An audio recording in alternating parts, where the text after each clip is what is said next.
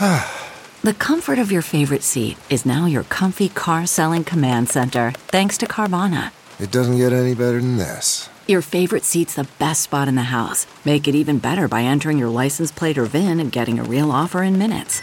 There really is no place like home. And speaking of home, Carvana will pick up your car from yours after you finalize your offer. Visit Carvana.com or download the app and sell your car from your comfy place.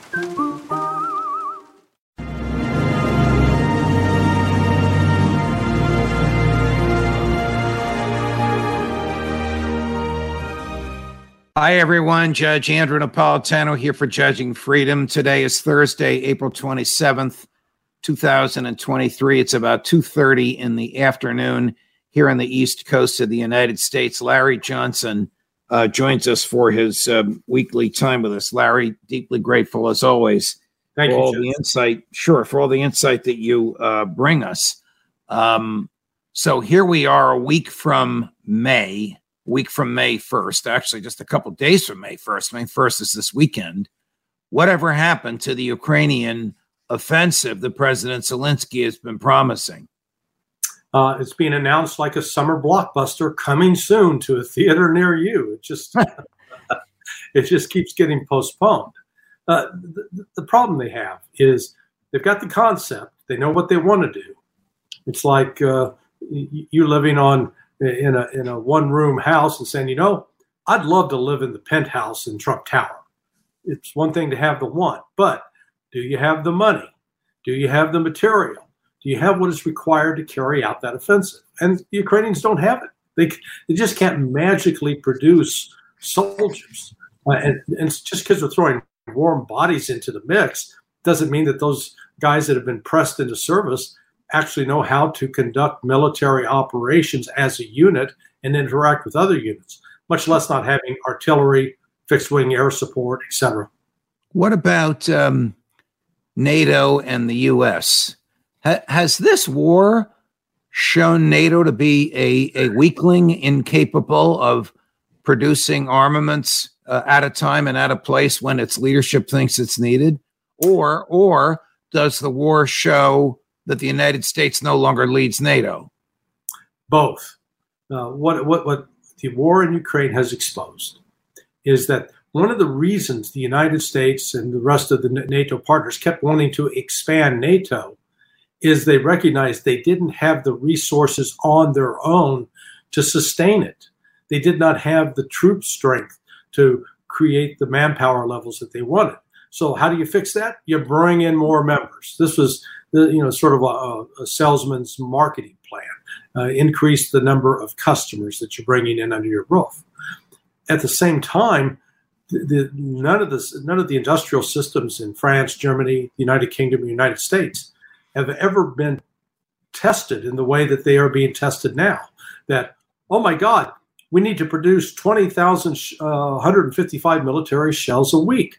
Let's get going, guys. And they go, well, yeah, we can get you that 20,000 a month in about a year.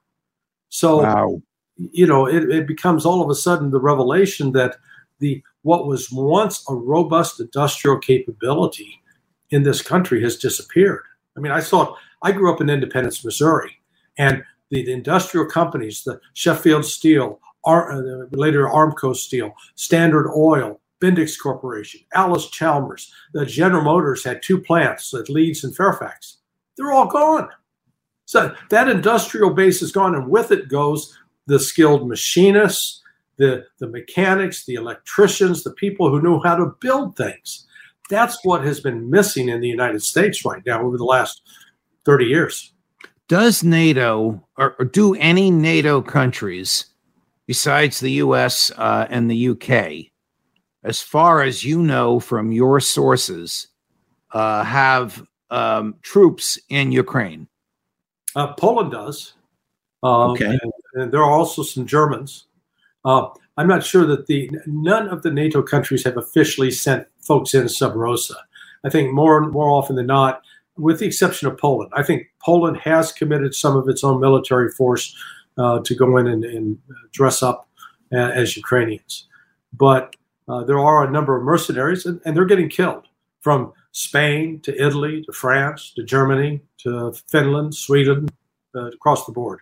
So this morning on Judging Freedom, mutual friend of ours, Alistair Crook, was discussing, as he loves to and can do so well, the cultural and ideological woes of Europe, and he segued into your field and Colonel McGregor's field, and said his understanding from his perch in Italy and his sources is that the Ukrainians have been reduced to getting 4-week, 5-week, 6-week wonders, 16, 17-year-old boys, shipping them to the front in the dark, in the nighttime, telling them to get a good night's sleep, usually in a trench filled with water. And then when they wake up, they can see the Russian guns. They see how close they are. They don't fight, they run away. If this is true, and I have no reason to doubt Alistair, how can a military survive? Well, it cannot. Anybody that's gone into the U.S. military, whether the Marine Corps, the Army, even the Navy and the Air Force, understands there's that initial period of basic training. I believe in the Army now it's like 13 weeks. And in those 13 weeks, you learn how to do personal hygiene in the field. You learn how to assemble, disassemble your firearm. You learn how to march as a unit, to move as a unit. You learn to communicate. You learn what the chain of there's a lot of things that you need to learn in order to be able to operate in a combat environment. You don't learn how to run away. Yeah, well, that comes natural. People are born with that natural desire to survive once they realize they're in a difficult situation. And what we're seeing Ukraine do is they're even shortcutting the basic training part, because they don't have secure locations within Ukraine where people can show up. Apart from that, you don't have Ukrainian boys and men lining up at recruiting offices to fight for the cause. They're just the opposite. They're having to go out and press gang these people into service.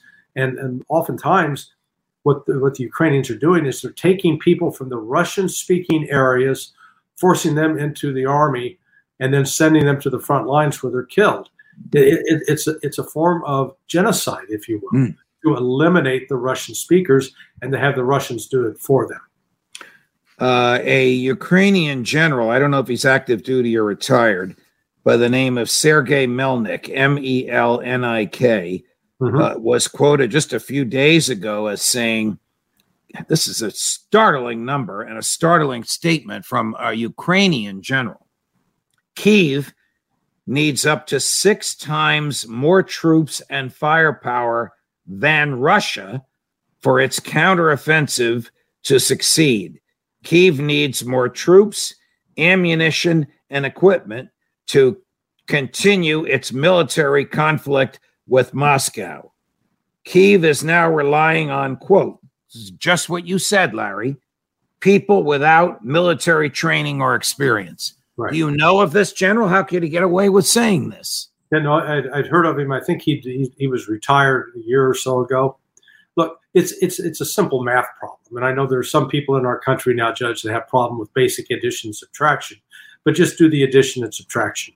Right now, Ukraine has a total population of about 25 million.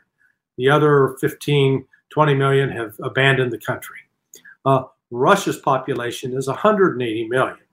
So let's just assume that everybody's getting killed at the same rate. Ukraine's going to run out of manpower well before Russia does, number one. But number two, Russia is firing 6 to 7 times the amount of shells that Ukraine's able to fire. And that means they're going to cause 6 to 7 times the amount of casualties simply by virtue of the volume of fire.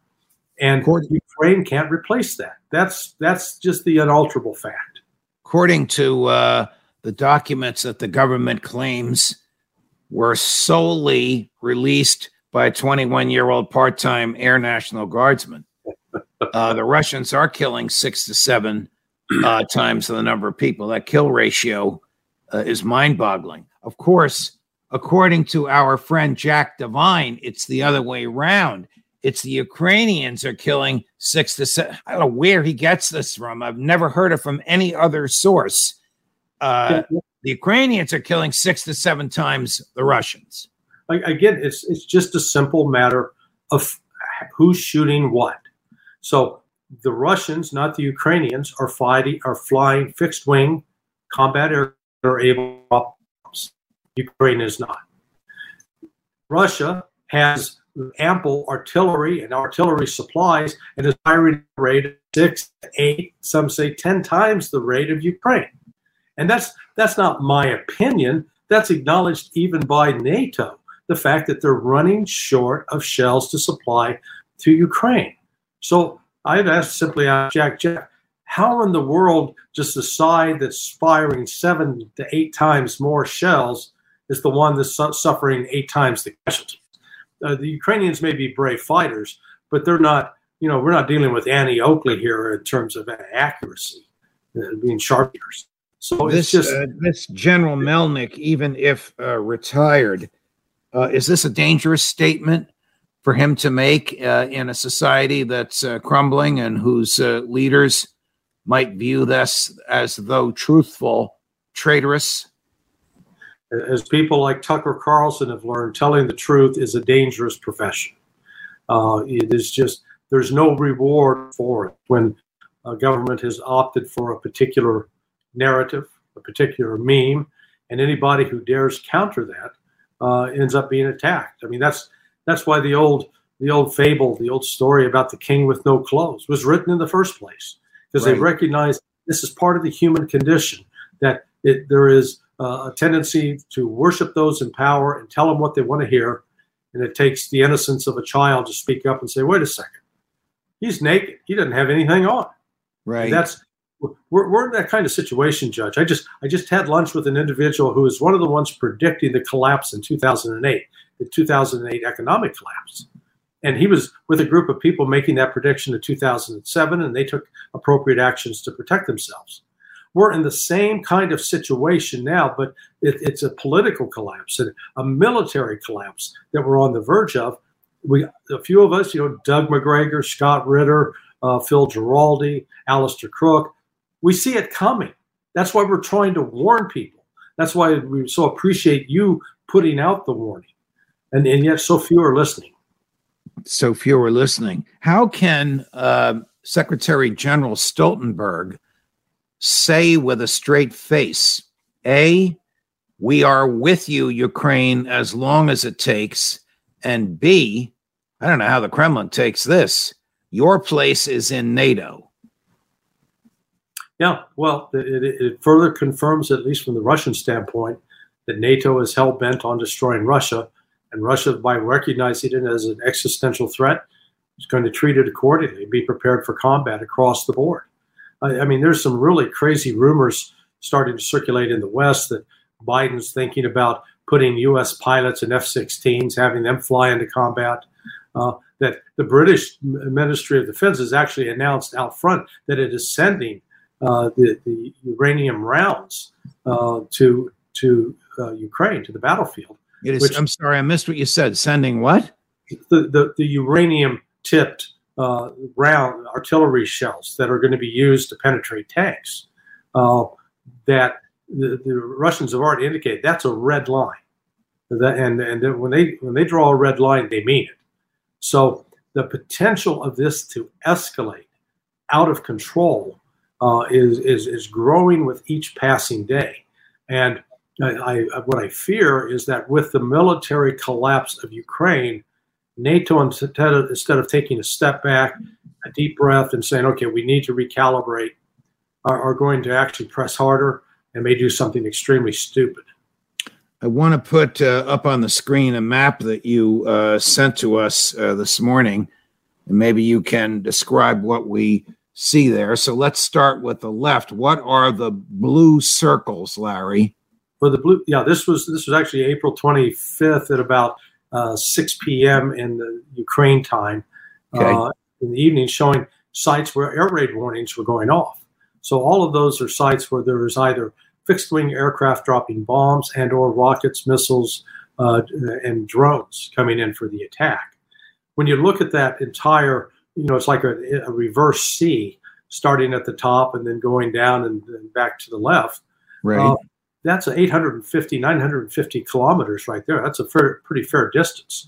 Right. And what that shows is that the Russians are carrying out attacks all along that line of conflict, which means it puts a great strain on the Ukrainians, because the Ukrainians, just by virtue of numbers, can't match what Russia has. All right. What are the red circles? The red circles show either artillery strikes and or airstrikes. Russian artillery strikes and Russian airstrikes. Correct. Exactly right. So it is, and it's particularly intense there in the middle, where that's the Donetsk Republic, where you're fighting in places like Avdiivka, Bakhmut, and then further south, Mariinka. And so, Russia's not just hung up fighting one place. But, like Jack Devine say, the Russians are struggling as an army. The United States could never carry out this kind of military operation, was unable to, failed to do so in Afghanistan, failed to do so in Iraq, and failed to do so with more troops in place than what Russia's using right now. I mean, it's just, those of us in America need to sort of wake up and stop lying to ourselves about our prowess and capability. We've proven that we have trouble dealing with goat herders with AK-47s. Right. Gary, you can take the map down. How many Russian troops are there at the area where the red dots were, where it shows the westward progress of the Russian military? And how many Ukrainian troops are there to attempt to resist them? Do we have actual real numbers? No.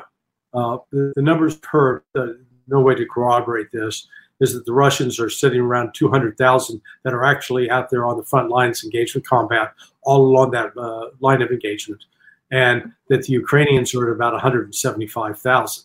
What it neglects to point out is that the Russians are sitting on reserves well in excess of 400,000. And by that, combat reserves that have been trained now. They've had 6 months of training. And these troops then can be inserted and moved and deployed where needed. So that's why, Russia, again, is looking at some clear tactical advantages on the battlefield that Ukraine just doesn't have. When you say in the article you sent me this morning, in every case, Ukrainian forces are retreating.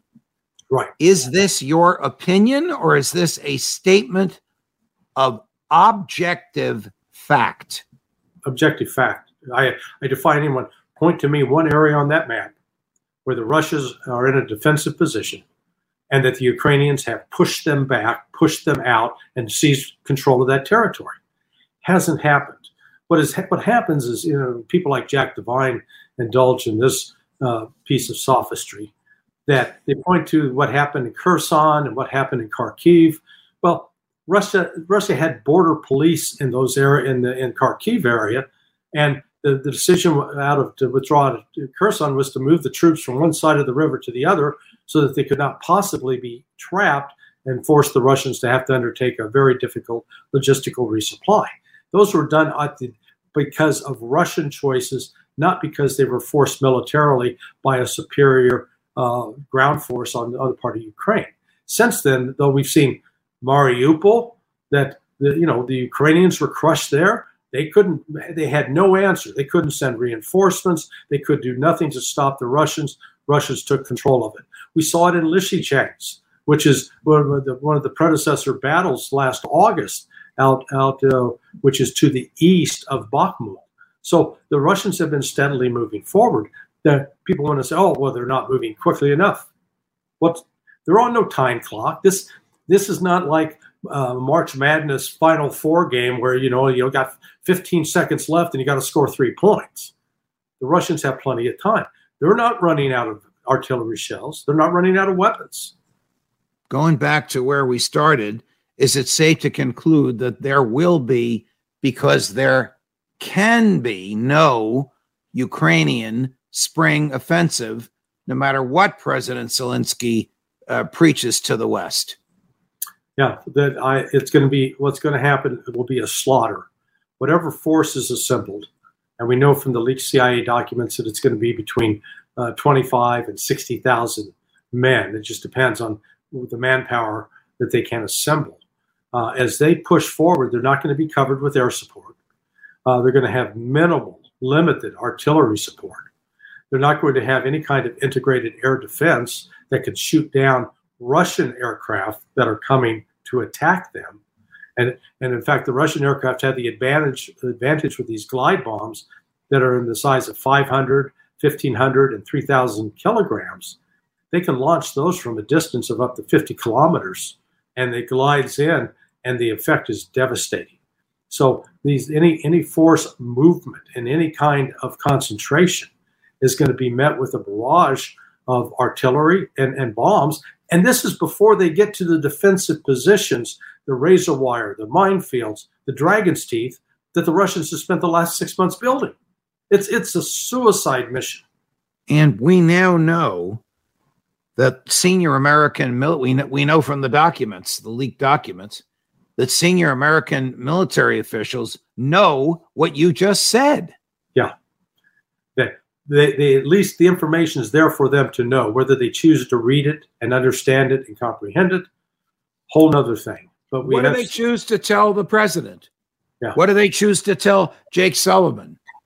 Yeah. Well, having been involved in the past with the job or the task of trying to brief a president on unwelcome news, sometimes those with the information will just back away and not do it because they know that they're going to be shut down, turned away, or shunned. It's just a sad reality that these people don't embrace getting bad news.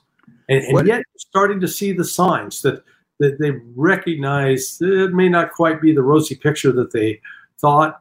And word is leaking out in publications like Politico and others that are very friendly to the Biden administration that, in fact, this offensive is likely to fail. What is your take on the very well-publicized 90-minute long telephone conversation between President Xi of China and President Zelensky of Ukraine? I think it had two basic messages. Because note, Xi Jinping has not returned any phone calls from Joe Biden yet. The Chinese have not called back Lloyd Austin or General Milley. The Chinese sent word finally to Zelensky, okay, we'll take your call. And the essence of that call was, you better not do anything to meddle with Taiwan. Taiwan is ours, and if you're going to be involved with anything that is going to undermine the rightful ownership of the government of China over Taiwan, that's going to be a problem for you. Number two, China put out a safety line, if you will, to try to rescue Ukraine from certain destruction. And we'll be happy, as we did with the Saudis and Iran, to try to broker a truce and a settlement. Now, note what's interesting in this: Zelensky did this without the permission of Washington. The word is you anticipated my next question. I can't imagine that Washington is happy with this. Furious, because they see this for what it is. This is Zelensky starting to prepare his own escape route. I think Zelensky even privately now realizes that they're coming to the end of this. So it's get the money you can, get out while you can, and try to figure out an exit plan that's not going to wind up with you getting killed. I think it's that simple. The Chinese are in a remarkably strong position. They're playing their hand very smartly around the world. You don't see China bullying or threatening anybody. China hasn't said, you either do what we want or else we're going to impose sanctions on you. No, the only person who's doing that is Joe Biden, Jake Sullivan, Janet Yellen, Anthony Blinken. The United States is coming across to the world as nothing but a contemptible bully. And that's not how you win diplomatic wars. Larry Johnson, always a pleasure. No matter whether the news is good or bad, it's always right on. Thank you so much for joining us, my friend. Thank you, Judge.